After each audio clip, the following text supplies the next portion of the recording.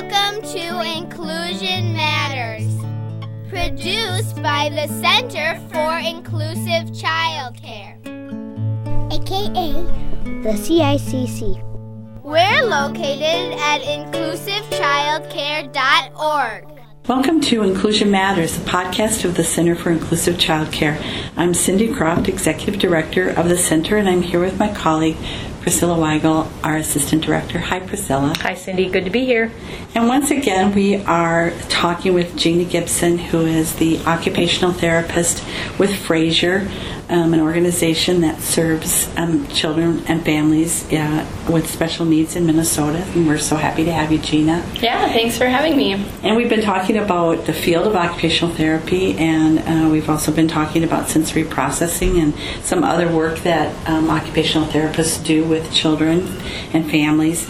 And so today we were thinking that our listeners might really be interested in the process that you would go through with a child if a family came to you, or how they even get to you if they're thinking that their child might have some sensory needs. And so maybe walk the listeners through what that process for evaluation is like. Sure. Where to start and then what happens. So most people start with going to their primary care provider, and their primary care provider can then refer them to a location such as Fraser to have an occupational therapy evaluation to determine if some services would be appropriate. So then when families come to us, we explain those three areas that occupational therapists typically look at, which are those fine motor skills, self-care skills, and sensory processing. Typically in my evaluations at Fraser, which tend to be with kids ages 7 and under, I look at a standardized test for their fine motor skills, and then parents will complete some questionnaires that ask about self-care skills and sensory processing. As parents are completing the questionnaires, I'm doing the standardized testing, so that's really looking at their fine motor skills, but even while they're doing the test, I'm still keeping in the back of my head a lookout for kind of some of those red flags for some sensory things. So if a child is not really able to sit at the table for very long, for as long as we would expect for their age range, or if they are having a hard time holding on to a pencil or using excessive force on a writing utensil where they're squeezing it so hard that it's hard to even use it, then those are kind of things that I'm going to look at a little bit further later in the testing.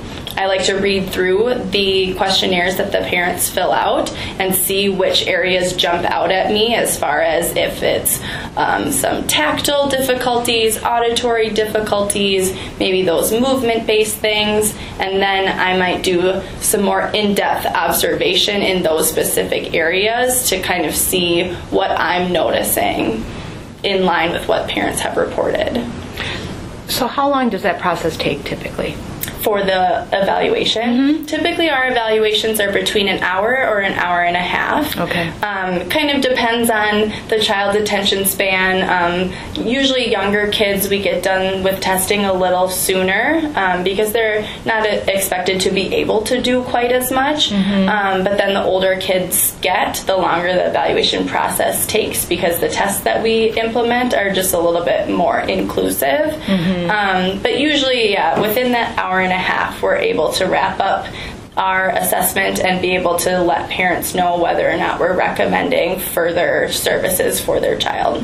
So within that same day? Most of the time, yes. Okay, that's great. Yeah. So it really provides good answers and direction for those next steps. Yeah, and if it is one of those rare cases where maybe testing took too long, or it's seeming like it's kind of a borderline situation where you really want to go through and score every single thing and kind of think it over, then we usually give a call back within the next day or two to let families know, because we really want to get the ball rolling for getting them into services if that's going to be a beneficial service for them. Okay. So Gina, if parents are listening, or providers who would be having a conversation maybe with parents about their child, do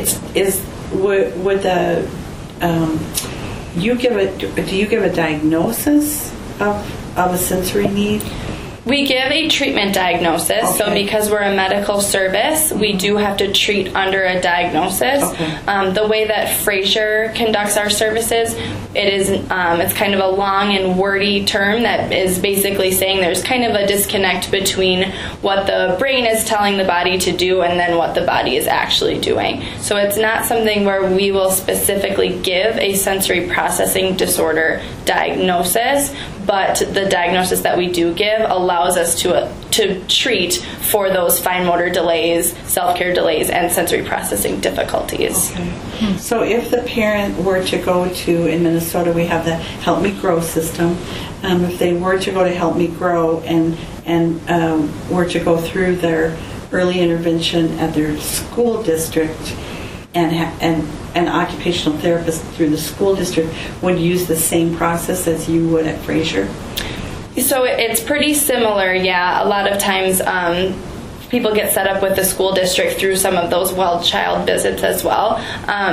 You can go to Fraser directly, so if a parent is concerned and they're interested in an evaluation, they can call Fraser and they'll one of our client services team members will talk them through what types of difficulties are you noticing, what services are you interested in pursuing, and then they can get started with the evaluation process. So you don't have to go through your doctor.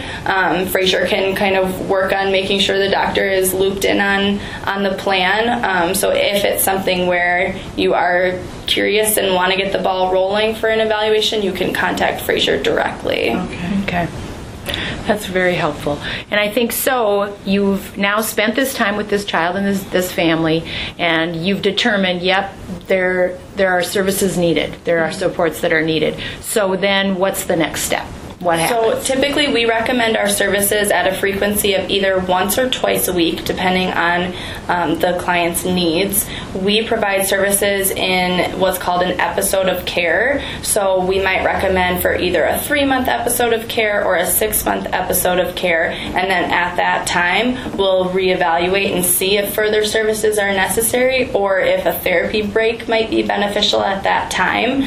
But typically we will either bring the family to our scheduler that same day and look for openings. And just because their evaluation was completed at, say, our Minneapolis location doesn't mean they have to have services there. If there's a location that has more availability or is maybe closer to home for these ongoing weekly appointments, then we can get that scheduled still at that same scheduler after the evaluation. If there's not something immediately available, then we put in a referral for services.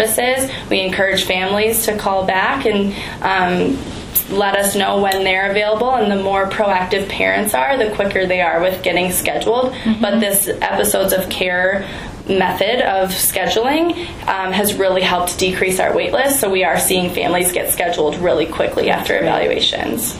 So are families coming to you for a diagnosis or a determination and then taking that elsewhere to other organizations or other private therapy providers? They can do that as well, yeah. So if, say they maybe traveled a little ways to get their evaluation done at Fraser and they know of a location for services closer to home, they will get a copy of our evaluation report that they can bring to that clinic closer to home to use for services. They can also show that report to school, especially if they want to say, like, hey, look, they improved from their evaluation 5 months ago, or this clinician found this difficulty and that's different than what the school found, or comparing, like, hey, look, your results were the same. That can be helpful, and that can just show how the child is doing throughout their therapy services.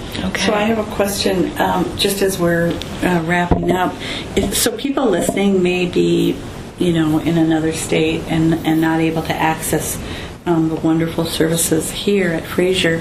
So what would you recommend, and I don't know if you can, but where could people begin to look for occupational therapy in their areas?